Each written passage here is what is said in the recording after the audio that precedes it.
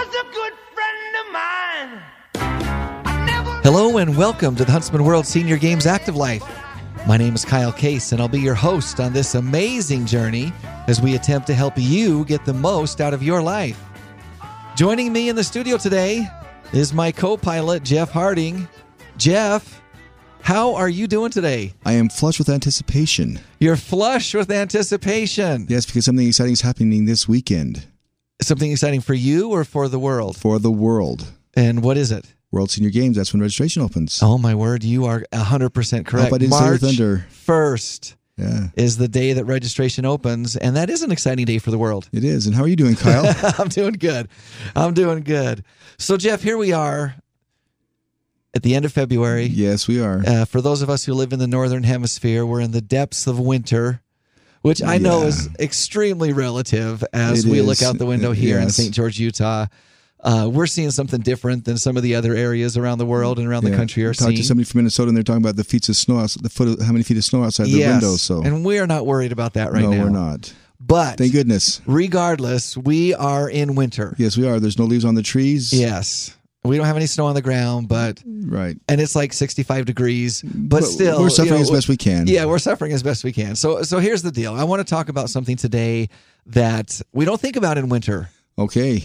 And that's why I want to touch on it. Sunburn? It's not sunburn, no. It's hydration. Oh, that's true. We don't. You know, I mean, a lot of times in the summer you think, okay, I gotta drink, but in the winter sometimes we forget. And the fact of the matter is that water is probably the most underutilized tool when it comes to our health. I think you're right. I think that could be true in many, many circles. From hydrating your skin and helping with headaches, water also gives you energy. Drinking enough water each day really does pay off in a big way when it comes to your health and wellness. That's true, and your digestion. Yeah. Well, there's so many benefits, right? That's right. Today I want to talk about how much is enough. Okay. So here's the deal. They say, the experts, the infamous they that we often cite the ubiquitous they usually talk about, yes. They say that women should generally drink about 9 cups of fluids a day, while men should aim for 12. That's according to the Mayo Clinic. Wow. Now, that's just an average. That's discriminatory. Well, I guess it could be considered that, depending on how you look at it. But yeah, so 9 for women, 9 cups for women, 12 for men. Mm-hmm. They also say, experts say that you should drink more based on your activity level. Well, that's true, yeah. Right? So it seems like it should go without saying that anyone who works out on a regular basis would need more water than someone who's sedentary. Mm-hmm.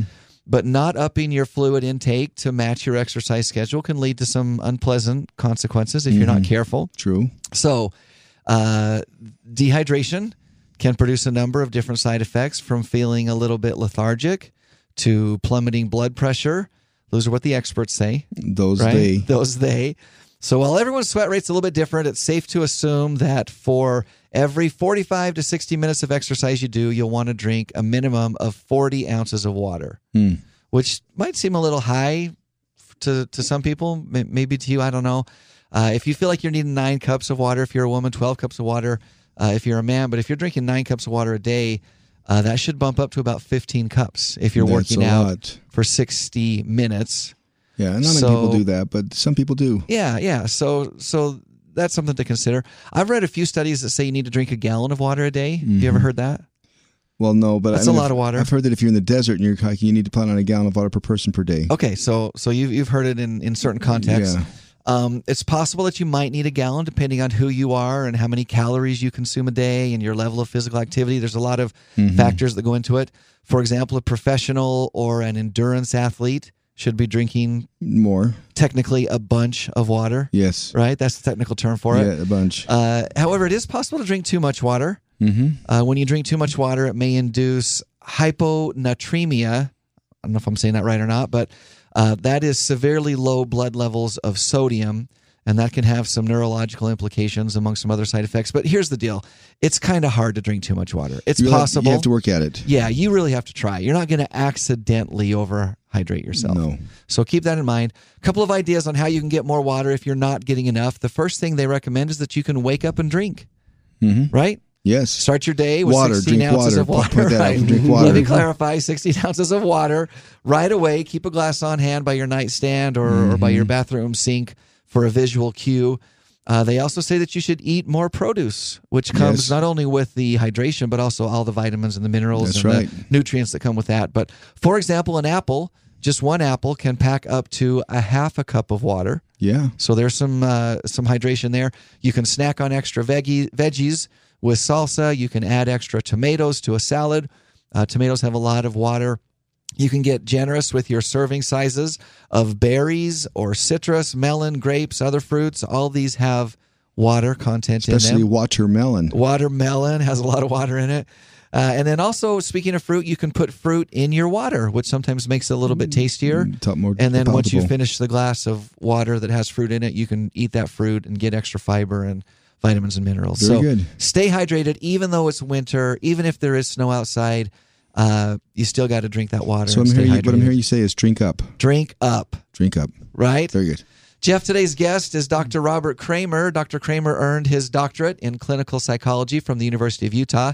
He's passionate about wellness and has pioneered wellness techniques in meditation, hypnosis, personal psychology, and personal motivation. Dr. Kramer, we're glad you could join us today. Thank you. Glad to be here. Glad to be anywhere, actually, at my age. At this time in your life, it's just good to be, right? Absolutely. Well, we're very excited to visit with you and glad once again that you could join us. Thanks for taking time out of your busy schedule. Today, Dr. Kramer, we want to talk a little bit about, I think, a topic that is important to all of us, and that is the science behind behavioral change.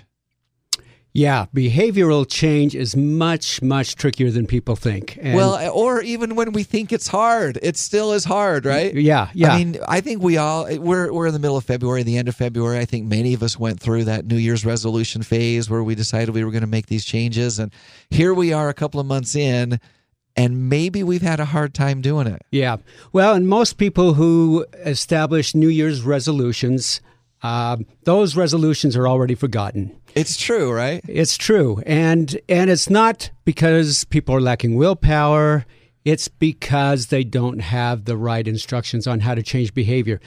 Changing behavior takes certain techniques. I mean, if you think of buying something at an IKEA store and putting it together without the instructions, it's hard enough with the instructions. It's very hard with the instructions. But without the instructions, your bookcase is going to look like a child's dangerous crib by the time you're done. It very easily could. So there are some science-driven, very straightforward ways of changing behavior. And if you know these techniques, then you can change your behavior and you're not going to succumb to repeated failures, which wind up becoming demoralizing for all of us. Absolutely. Absolutely. I'm excited to hear the science behind this because I don't think I'm different than most people out there. I have set resolutions, whether they're at the beginning of the year or set goals at different times in my life.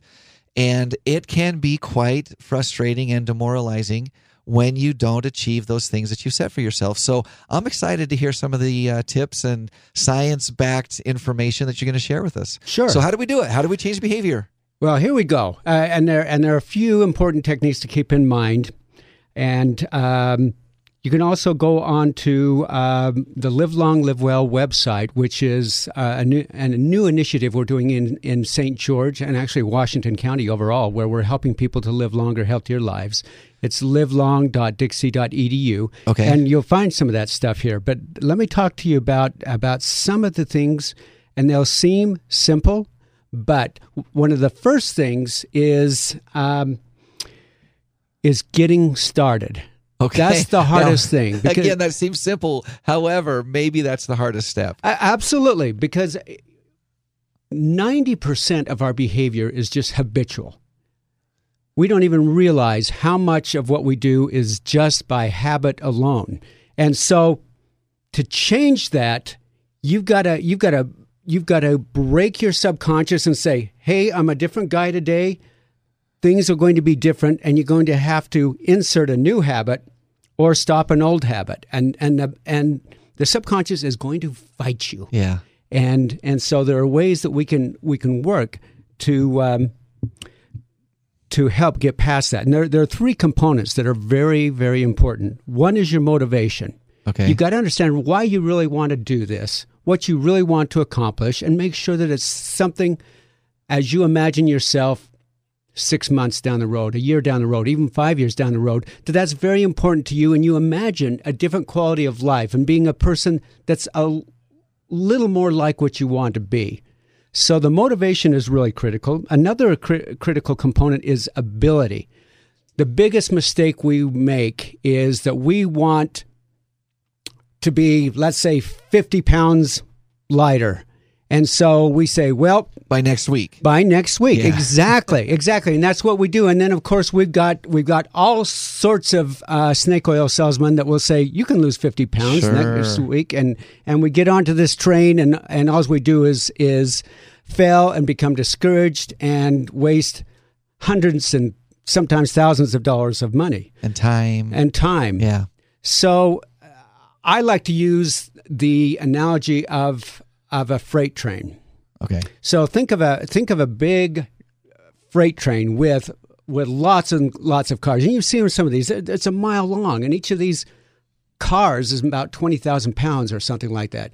Sure, you've got this huge diesel engine, but to get that whole train of cars from a stop to moving, you have something between the engine and the car behind it, and then the car behind that.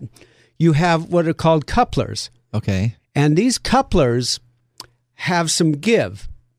So when the engine starts, it can go it can go a certain distance without any drag from the car behind it.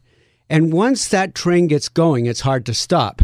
So when that first car behind it finally engages, it's got enough momentum so it can pull that first car. And then now you've got this big momentum of this heavy engine, powerful engine, and a first car.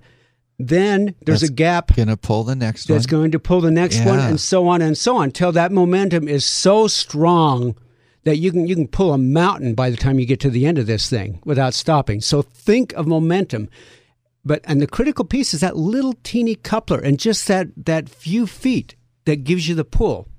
And really what we're talking about is ability. Okay. And what we need to do is we need to start with taking very small steps. I call them baby steps. So let's say my goal is to look like George Clooney. Okay. A worthy goal for any of us. Worthy goal, unrealistic goal. First of all, set realistic goals. But let's say that I want to be better looking, or I want to be thinner, or whatever it is. Okay. I've got to be realistic that that's not going to happen immediately. Patience, grasshopper, if you want me to use an old analogy for the old people who remember that show. That's from Kung Fu, if you don't. Kung Fu. I've never actually seen Kung Fu, but I did know the reference to grasshopper. I'm aware of it. So that's good. But yeah, if you think of that, you've got to be very patient. And so what you do is you set mini goals. You set baby steps or micro steps or whatever you want to call it. So let me give an example of the researcher who's done a lot of the research on this. Is a guy by the name of B.J. Fogg out of Stanford University, who happens to have ties with Utah, as a matter of fact. But he is the guru, and he said, "All right, so I decided I've got to get more physically fit. I'm going to start doing push-ups." He did not start trying to do 50 push-ups every day. What he did is he says, I'm going to do one push-up a day. Now that seems doable. One push-up a day is doable. Absolutely. Right? I think any of us could say, I'm going to do a push-up. And what you have to get past is, that's not going to do anything. Well, it's going to do a lot. And let me tell you why. Because the third piece is reward. And that reward is essentially saying you accomplished something. First of all, you reward yourself for just starting, and that could be just a self high five or, man, I did it. I'm on the road to something new. You celebrate those little baby steps. And so let's give an example of this. So he remembers to do the push-up, and we'll talk about triggers that helps you to remember to do the push-up. Okay. And then he goes, yes, I did it. I remembered to do it, and I did a full push-up, and I didn't hurt myself. There's actually two rewards there. The fact that you remembered and the fact that you did it, there's two rewards. There's two behaviors to be rewarded. Absolutely, Jeff. This guy's on. This guy's on to it. I don't say much, but I do listen. Absolutely. So you have already had a success. Now, what happens in the brain is, even if it's a small success, if you have an emotional reward action, even if you're not even buying into it, as soon as your body sees that you're going, yeah, or I'm the man, or I'm the woman, or whatever, and you're feeling good about that, there are endorphins that are released right after you did that behavior. So now your brain is saying, this behavior leads to endorphins, which is, your natural high. So I'm going to get this guy to do it more. So I'm going to create a pattern in my brain to remember to do this behavior. And our brains just do this for us. Our brains do it for us. Yeah. So all that is behind the surface. So you just have to do the behaviors that lead to that. Now, what you do eventually is you say, I'm pretty bored with doing one push-up. I'm going to do 2. Okay. Because that's the kind of guy I am, right? I like the swagger in your voice as you say that. That's the kind of guy I am. Yeah. And so this is what BJ Fogg himself did. Now he does 50 push-ups a day. Wow, he's worked up to it. From 1 to 50. Yeah. Now, if he started trying to do even 10 and got discouraged and was so sore the next day, he said, I'm never going to do this again. You're not engaging that reward center in your brain if you go that route, right? Exactly. That's exactly it. He would not have succeeded. And so a year down the road, he's doing 50. If he was the other guy that tried to start with 15, he would be doing 0 push-ups right now. Yeah. That's the big difference. So I see this pattern here developing that just makes a lot of sense. I like that analogy of the coupler.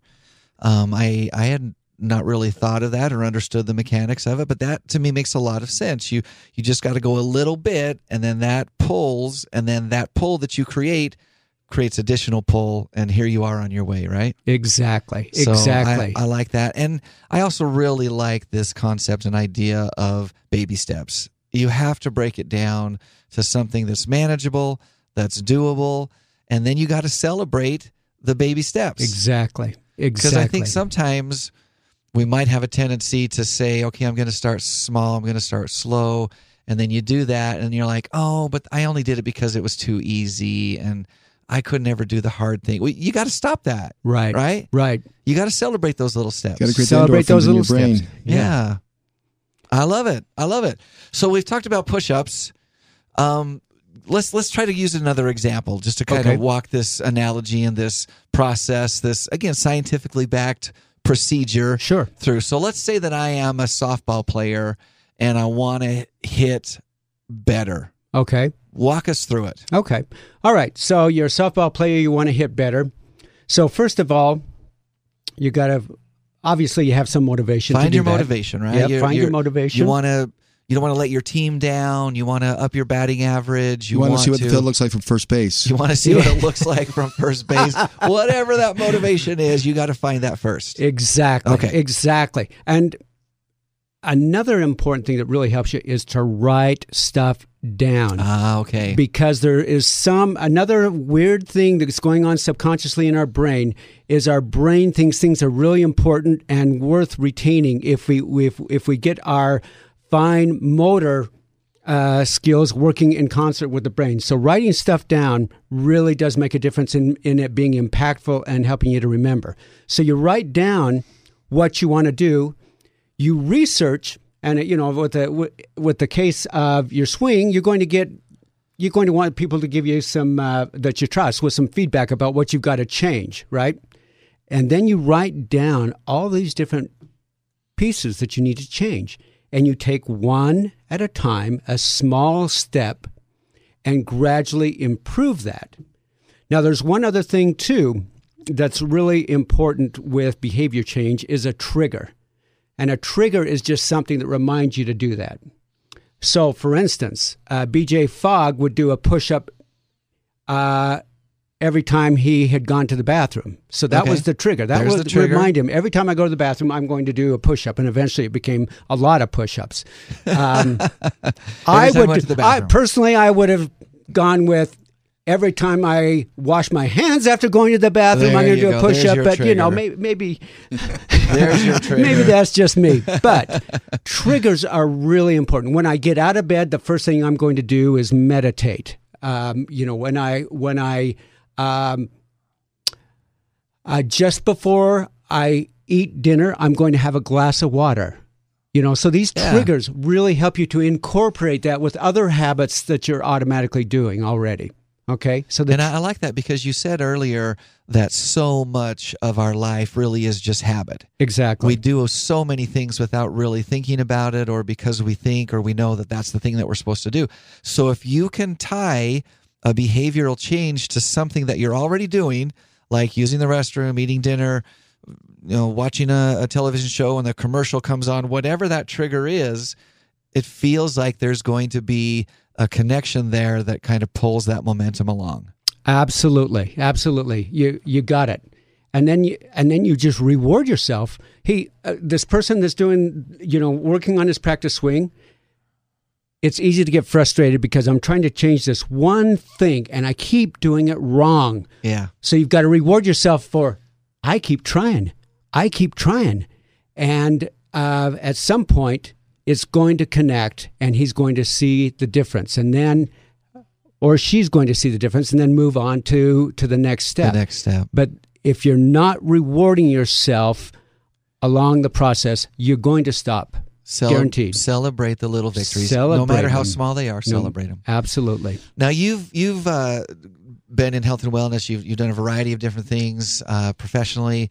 Do you work with individuals one-on-one, or is it more in an academic class setting? Well, I'm the director of ICL, and it's lifelong learning for people 50 and older, retired. But if you're 25 and you've got $60, we'll take you. But we have about 83 classes, and so I do a Live Well class, and I do that every semester. And we've got free Thursday evening lectures, all on wellness topics, and we broadcast those. We do a number of different things, and I do some individual consultation if people want it. But a lot of it is trying to get the word out, and then getting people to come to our come to the classes. Yeah, and the longevity website, livelong.dixie.edu, where we put a lot of information too. Now, just to emphasize that, obviously that is a program that is here locally. We have listeners from all around the nation. They can still access this website. Even if you don't live in St. George, Utah, you can still access livelong.dixie.edu and access a lot of the resources and capabilities and tools and techniques that are there. Is that correct? Absolutely. And if they have some recommendations, we're happy to take it. And just don't take the survey, because the survey is for Washington County people. Okay. But information is there, and you can definitely access that and find ways to better your life. That's the goal, right?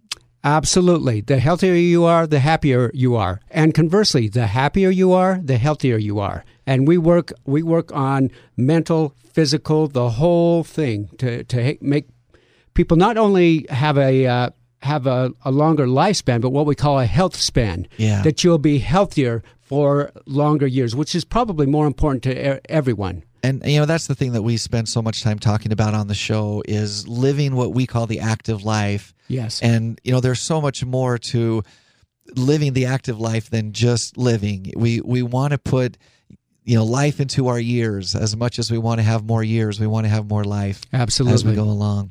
Well, Dr. Kramer, thank you so much. I really appreciated your information today. I'm going to put that to practice. Wonderful. And I'm going to see if I can do a few more push-ups every once in a while. And you'll let us know how you do, right? I will let you know for sure.